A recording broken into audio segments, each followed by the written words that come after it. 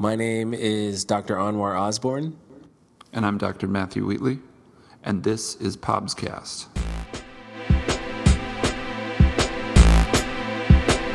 Hello and welcome everybody to another Pobscast. Glad you could join us today. I'm here as always with Matt Wheatley. We're excited to be here today. Fortunately, the one road that still works in Atlanta is the one between my house and Dr. Osborne, so we were able to make it happen. That's crazy, man. Did you get caught in any of that traffic? No, fortunately, it was all in a different part of town, so I feel for the people that have to deal with it. But yeah, hopefully Atlanta can get it together. But yeah, I'm telling you. We're not having an OBS conference here, though. We are having an OBS conference in Nashville. You like that segue? That's right.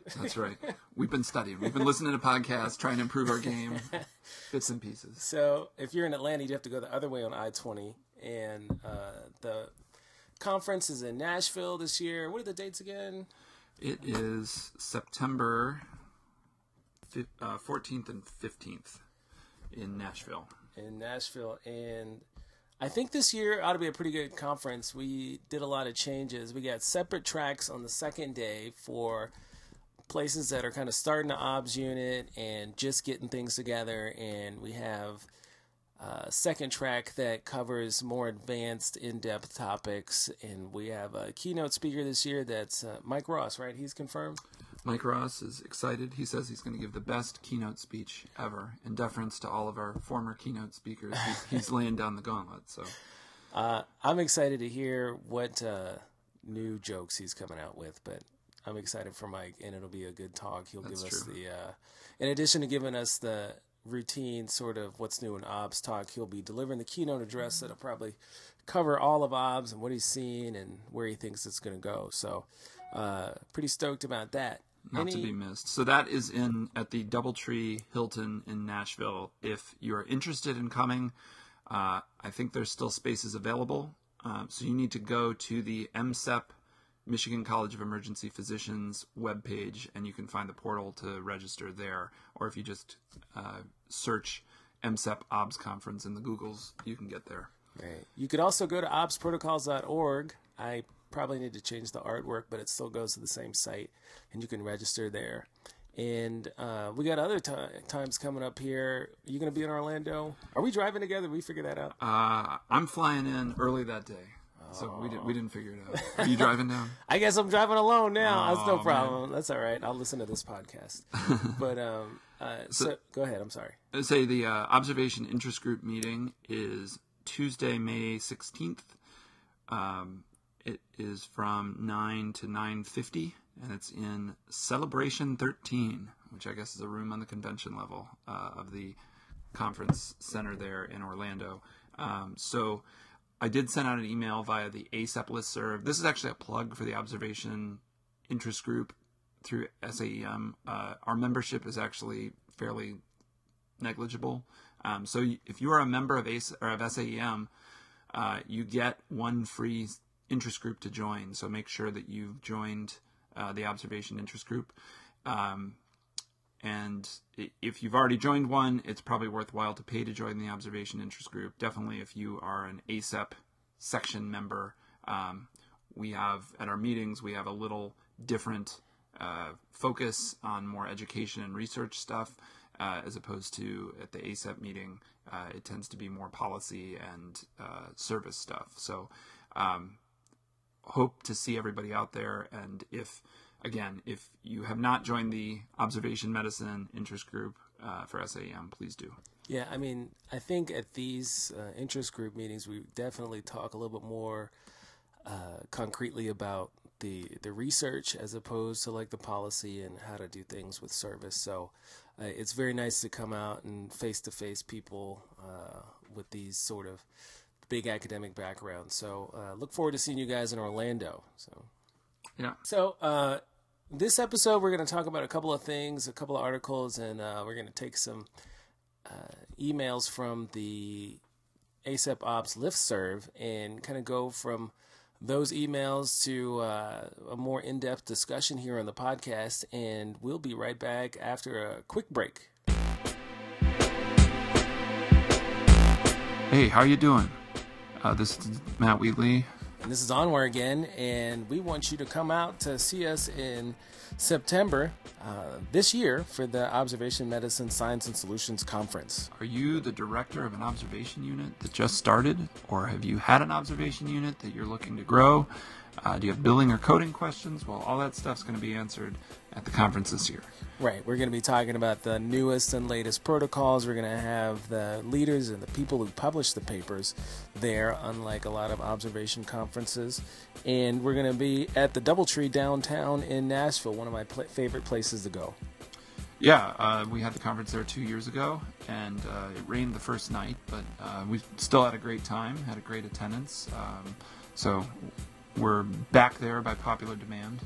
Right. So September 14th and 15th, 2017, Nashville, Tennessee, the Doubletree Hilton, Nashville downtown, and it is put on by the Michigan College of Emergency Physicians. You can go to mset.org for more information, or you could go to obsprotocols.org and click the link there. So hopefully we see you then. All right.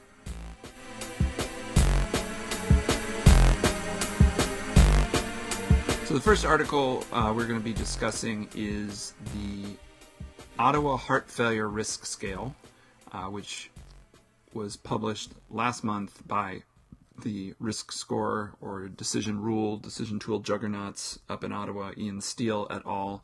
And this is actually a very timely publication. I give a monthly talk to the residents on the observation medicine rotation at Emory, the second-year residents, every month, and on heart failure in the OBS unit. And kind of the crux of my talk is that we really don't have any good prospectively validated decision tools for the ED as to who needs to be admitted and who goes home and who goes to observation. And while this particular paper did not answer specifically who goes to observation, and there are some other issues with it that we'll kind of get into, it definitely closes the gap. It's a well done study. They had a number of patients, and so it's definitely a good first pass. And I think as it itself is validated in other centers, and as there's options obviously to look at the scale and see how it performs for folks who go to the observation unit, we may get a little more tweaking on it. So kind of to get to the risk score itself. So they had previously published on the Ottawa Heart Failure Risk Score, and they were looking to prospectively validate this risk score in their facility. And they actually had 1,100 patients, which is that's a lot of patients. That's a lot of patients. And their mean age was actually 77, almost 78, with a standard deviation of about 10 years. So at least what we see at Grady, my impression is that it skews a little older, probably about 10 years older than what our current population is. Their primary outcome was to look for significant adverse events, and they defined the significant serious adverse events as death within 30 days, admission to a monitored unit, intubation, non-invasive ventilation, myocardial infarction, or relapse of their disease resulting in hospital admission within 14 days. What they found was that in the overall cohort, serious adverse events occurred in 15.5% of cases, 19.4% admitted, 10.2% discharged. And so when they applied the Ottawa Heart Score and had a cutoff of 1, and I'll get into the score in a second, they found an increased sensitivity for finding those serious adverse events of 91% compared to 71% without the score. They did note that there was an increase in admissions, however, using this.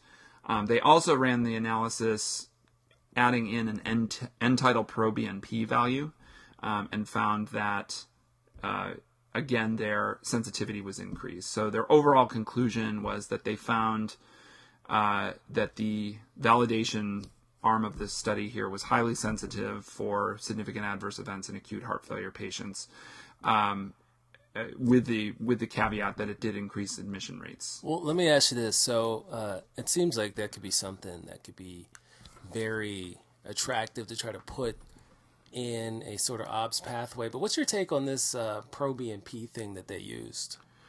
Well, I mean, it'd be interesting to hear your take on it too. Anytime you have these studies where they use a biomarker, my first thought is this what we use at our institution? And so if it's not, it's hard to know if it's easily translatable. We do not use an NT-proBNP. I know a lot of folks, champion it as being more sensitive than just a regular BNP. So again, it's hard to take that and apply it directly to our population. Right. I think that like you say, is just going to be one of those things where people start to use this and kind of try to adapt it to where they are. They're going to come up with either, concordant results or maybe some things that aren't quite as accurate. Almost like with the heart score. Yeah. People are going to start to do this. You're going to see abstracts, hopefully. Maybe not this upcoming ACEP, but maybe the one after that where people try to use this in an observation setting. I'm very curious to see how that applies. I mean, the other things I think are very translatable in it. And one thing, if you're not able to translate it, you should be doing, and that's the walking oxygen saturation at the close to discharge, right? Yeah. That was one of the things, right? Yeah, and some would cite that as kind of a negative part about this, that a lot of people don't do that in an ED, but especially for somebody you're thinking of sending home or possibly to the OBS unit, that can actually be part of your assessment. I think that's totally reasonable to do. I agree. I mean, other things that were somewhat of an issue here. Now, obviously, I would encourage you all to go and read the paper because there's, nuances and larger things that we're not discussing here. But the way they set the bar was, so it was on a 9-point scale, and even if you had 1 point, that was their cut point. So people at 0 were thought to be less risk and could be sent home, and greater than 1 higher risk. But they have certain things on there like history of intubation for respiratory distress. And, obviously that's a significant thing if a patient's had to be intubated. But in the day and age of non-invasive ventilation, you wonder what role non-invasive ventilation plays if somebody's had a history of needing BiPAP either pre-hospital or in the ED, or has been admitted on BiPAP for a significant amount of time while they diurese and afterload reduce. Would that move the needle one way or the other? Specifically for somebody going to the observation unit, should that be, we've all seen patients that come in and are in a lot of distress and they get on a nitro drip and they get on BiPAP, and by the time you're ready to admit them, they're off the nitro drip and they're off the BiPAP, and the medicine team's like, well, can't they go to the OBS unit? And it'd be great if there was some predictive data that shows if this patient needed BiPAP at any point in their ED stay, that they're higher risk or they're more at risk for either a prolonged hospitalization or a relapse or something like that. I got to tell you, a lot of times in my experience, if the patient is hypertensive and requires BiPAP, they get better very quickly. Right, you fix one of the two things, and like those patients, if they come off of the BiPAP within the first hour or so, they, in my experience, seem to do really well in OBS. Well, I would say that's more true of heart failure than it is COPD. I think the heart failure folks, once they get started on the appropriate treatment and they're diuresing and their afterload's going down, unless they've smuggled in a bag of Fritos or, they accidentally get some IV fluids, they're generally going to get better. Whereas the COPD patients, they can have more of a protracted course and have more kind of relapsing, remitting course. So I don't know. This is obviously, an interesting article, and it's interesting to see kind of where this will go, whether, the score as is or maybe different scores where they tweak it a little bit. And one thing that would be nice to see, obviously, would be an OBS arm of this, of, maybe patients with a lower risk profile would be okay for the OBS unit versus upstairs. So, potential fodder for ACEP Research Forum or a SAEM poster, possibly. Yeah, no, that's a really cool article, and I'm excited about what's going to come out of that. So I looked up an article. Yeah. And which article? This one I read back when it came out. Actually, I read the paper version first, but it's by Dr. Graham P. Martin, who's a PhD, and it came out in the Annals of I believe March of this year, but it was a qualitative study of emergency physicians' views on the use of observation stays at 3 hospitals in the U.S. and England. And so in their introduction, they kind of laid out the groundwork for this. And so we talk a lot about how OBS works here and why that's important. But a couple of things they did mention that are kind of pertinent. And you may or may not have known this, but the VA actually has had a huge increase in observation stays. And interesting. And the thing is like the VA hospital increased their amount of observation stays, and they're not subject to RAC audit or any of that. Right. So they did. Do you think it's a cost containment measure? That's right. I mean, because these are direct federal dollars essentially that they're spending to keep. Right. Well, so that's kind of what hospital. they're probing at in this, is interviewing people to figure out exactly why that is.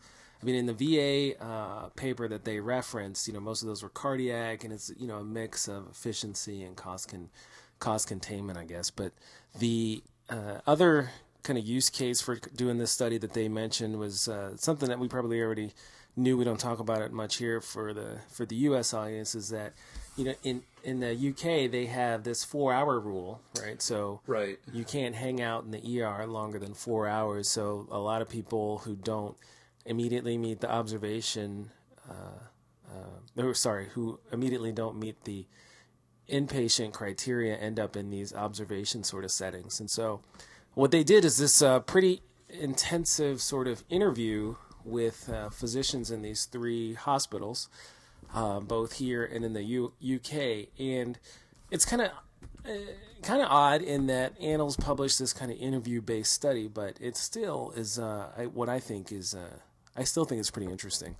They mention basically that there's like three use cases or 3 different scenarios where doctors talk about putting patients in the observation unit, and we kind of dance around these. Like one of the biggest sort of benefits of like an observation stay is this pathway kind of set up, like your traditional asthma sort of CHF chest pain sort of thing, where like we have benefits of efficiency and things like that. And so the big benefit would be efficiency, and then there's the cost containment by limiting like how long they stay as a function of that efficiency.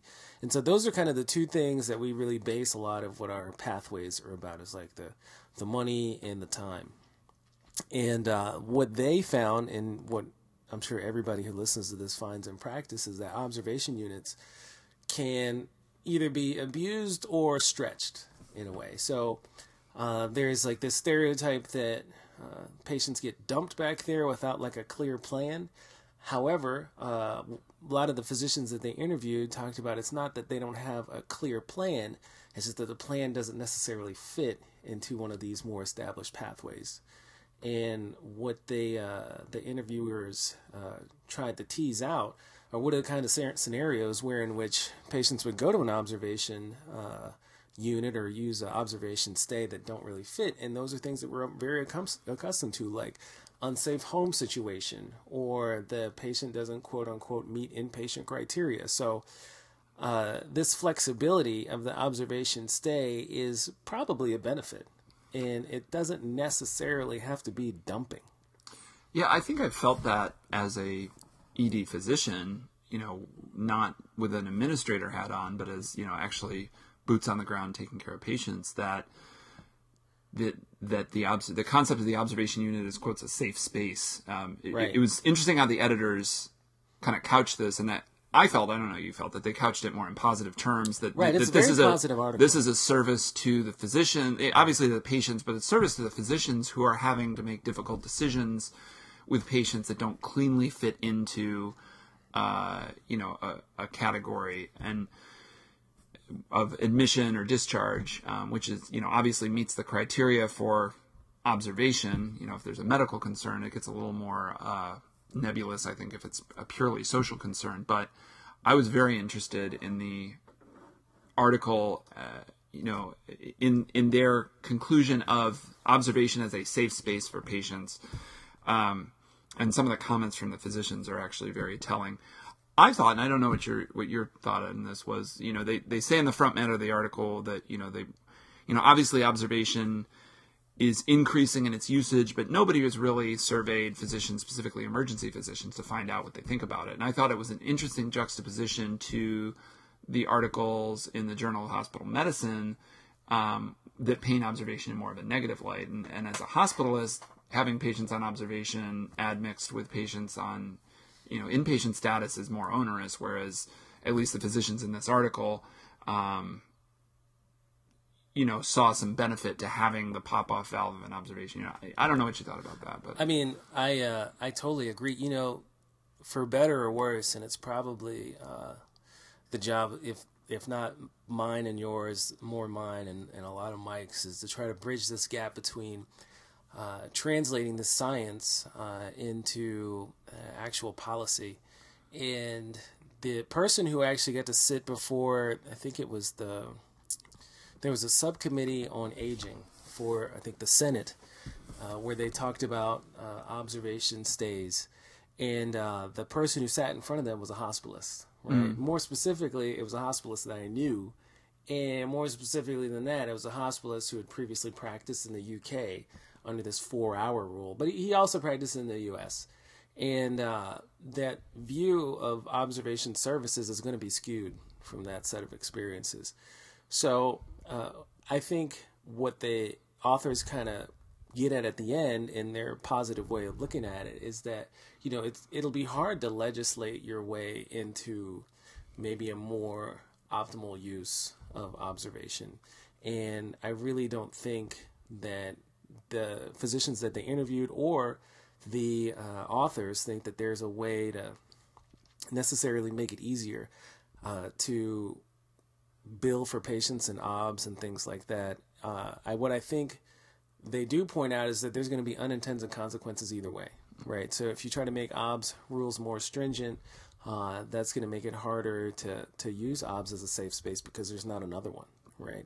And on, I think, one of the earliest podcasts we had, we talked about the observation unit being the safety net for the ER, and the ER is a safety net for the society. So, yeah, and I think as safety nets for the ER, you have to be able to take some of these folks that are have some social issues or societal issues, and so I think it's incumbent on people like us who run observation units to figure out a way to do that. I think one of the problems with some of these social placement issues is that there's not a real crisp endpoint, especially on a weekend or overnight. The patient may not get placed the next day, and so that's a good thing.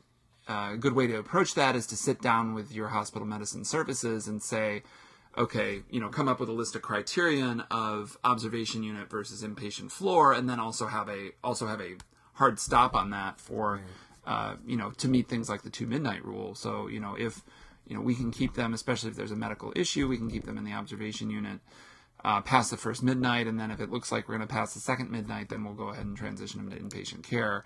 And then you have to monitor that very closely, because if you find that all of them are getting admitted, then you may need to rethink that. But yeah, I thought this article was a very interesting read. If you get a chance to read it, for all of the different quotes and the more extended kind of interview questions that they asked. But they kind of concluded that there's probably a third sort of case for observation, not just efficiency, not just cost saving, but maybe as a safe space or an outlet for these more complicated, don't fit into a neat box for inpatient care kind of situations. Well, I'd say we see that at Grady to some extent, where patients that may be in a more connected healthcare system would be discharged and follow up with your primary doctor, but the concern is always that the patient will have limited ability to follow up.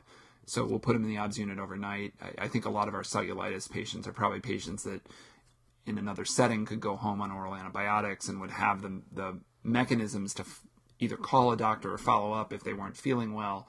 So I think a lot of our patients get to the OBS unit just to get that watchful waiting time frame. So exactly. Yeah, I think we're seeing that happen, at least on our side of the pond. So just to switch gears for a quick second, we actually have a new podcast email, and you can send us some emails and or questions about observation services and things like that. Right now, we'll kind of use stuff from the ASAP OBS listservs as discussion points, but if you get a chance, you can email us at pobservation. That's observation, except with a P at the beginning, and pobservation@gmail.com. You can send us whatever. Tell us if you like the show and maybe what we can do differently other than quit the show. And and maybe even ask us some policy questions. We'll do our best to answer. But this past month, we had a couple of interesting things on the ASAP OBS listserv. Again, just a quick plug. If you are in the ASAP OBS section, we just finished the first of 2 newsletters for this year. I don't know if you had a chance to read it. Did you see it yet? I did. Yeah, I read through it. Yeah. No, quality document. It's a pretty good issue. There's articles about the moon, and there's updates from various sides of observation. But there was one issue that kind of caught my attention on the ASAP OBS listserv this week, and that was about billing. Did you read that one also, Matt? Yeah, I tried to pay attention to the nuances of it, and this is why I really enjoy the ASAP OBS listserv, because there's so many different perspectives that, working in the Southeast in an academic center, I'm just unaware of some of the issues that go on at some of these other centers. So it's great to see a broader perspective. What was the kind of the initial email? So the upshot of it was talking about their observation setup, and they have 2 APPs, nurse practitioners or PAs, and they do the work in the observation unit. I guess they're standing there, or they're stationed in the unit all day. And they have physicians around, but the caveat is that the APPs are employees of the hospital. So that was the question. And he was told by their billing folks that they should not additionally bill as physicians E&M charges. So specifically for the observation stay. Right, for the observation stay. So the 99218, 99219, 99220, those could not be billed by the physician group because they were being billed by the APPs who were hospital employees. And so the question, I think, broadly, the listserv was basically, has anyone else dealt with this? What are solutions? What does the group think about this? Right. So, there was a lot of interesting responses, and it's very hard to tease out this without like a full-on reimbursement and coding discussion. It really is. That's true, which we will have in spades at the MSEP OBS conference. That was the shameless plug. If you want to get to the nitty of the gritty, you come. Yeah, Mike Gronowski, and he'll get you straight. I promise. Yeah. But there's some things that you can't do, and the basics of it are, and just correct me if I say this wrong, Matt, is only really one person can bill an E&M charge for the observation, right? I think more specifically the way I understand it, and again, use that email that Dr. Osborne talked about. Like, if we get any of this wrong, send us an email and we can talk about the corrections on our next show. My thought is that one physician, i.e. physician group, can only bill one E&M code per patient per day. So if you have a tax ID number as your physician group, only one person from your group is allowed to submit an E&M code. So that can be an OBS E&M code if they're an OBS, or it can be an ED E&M code. If there is another group, whether it is an OBS group, a dedicated OBS group, a hospitalist group, they can submit an E&M code as well, and the ED would submit for the ED side of things. So if you had a patient with chest pain, if I was seeing a patient with chest pain, I would put in the 99285 or whatever the appropriate level was. I would admit them to OBS, and then I would turn them over to the OBS group, who then would have to write a separate H&P, and then they could bill, for that service. Then when the patient gets discharged, they would get the discharge code. In groups where the physicians are able to be part of each group, I think you're not allowed to work same shifts in the 2 units in the same day. So if I were working an ED shift, and it's possible then that I could go work the next day, after appropriate time off, in the OBS unit, and then I could capture that charge. But if it's a totally separate group, then obviously they would get the charge.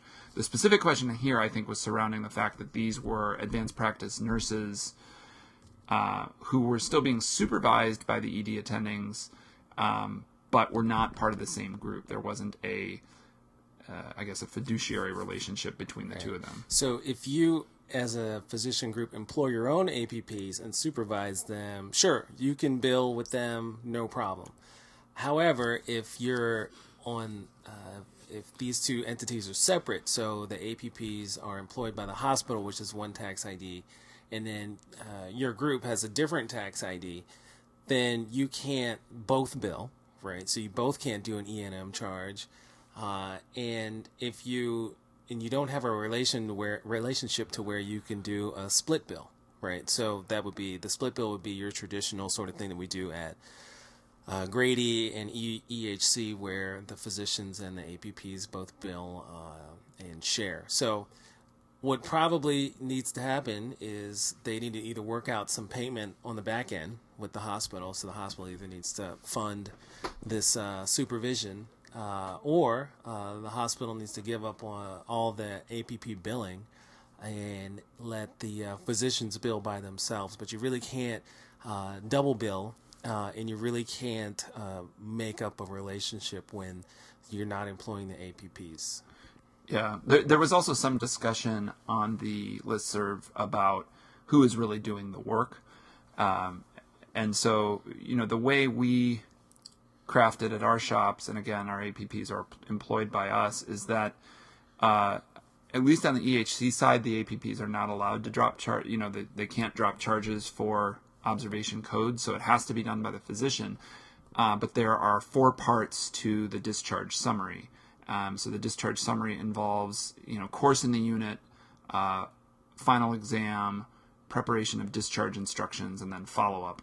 And so what we make sure of is that when our physician rounds, that they themselves are performing the requisite exam, for the appropriate, if it's somebody with belly pain, at least needs to do an exam for an abdominal exam, at least needs to be done. If it's chest pain or asthma, heart, lung exam, etc., that at least needs to be part of the discharge summary. And the physician can perform that, and there the APP is acting not necessarily as a scribe, but the APP is documenting their exam in conjunction with the physician, and then the physician co-signs the note. So that's how we do it at our shop. Now, if the APPs, again, are hospital employees, then that gets a little more murky, because you're probably, as the physician, still responsible for them, those patients medically, and you're still the attending of record, and you're still signing these charts of the hospital employees. So as Dr. Osborne mentioned, if it's one of these things where your physicians need credit for those RVUs, there may need to be a way for the hospital to make that whole on the back end. The other side of that is, though, if the hospital is using that revenue from those OBS patients to essentially fund those APP positions, and the answer would be, if that revenue were gone, then you wouldn't have APPs in your unit. Again, that's something I think you'd need to have an understanding from a finance perspective at the hospital. So I could be way off in left field on that. So obviously, if anything I said was wrong, please get us comments, and we'll readdress it, because this is you're right. I think stuff. You're right, sir. I think you're right. I think if you stick to the basics and kind of make sure that everybody's trying to bill just once for the patient, and it makes sense to be efficient, then you're going to be in good shape. But I think that's a pretty heavy issue. But we're going to be watching over the listserv and seeing if we can translate that into some more rousing discussions in the future. But I think that's probably all we're going to cover today. But we're going to be trying to do, again, more podcasts. We're going to see you at SAM possibly, and again in Nashville, and then in where's ASAP? ASAP's in Washington, right? Yeah, I think it's in D.C. It's in D.C., so we'll see you there too. So until next time, don't forget, if you don't have an OBS unit, you got a problem. So, all right, see you later. All right, till next time.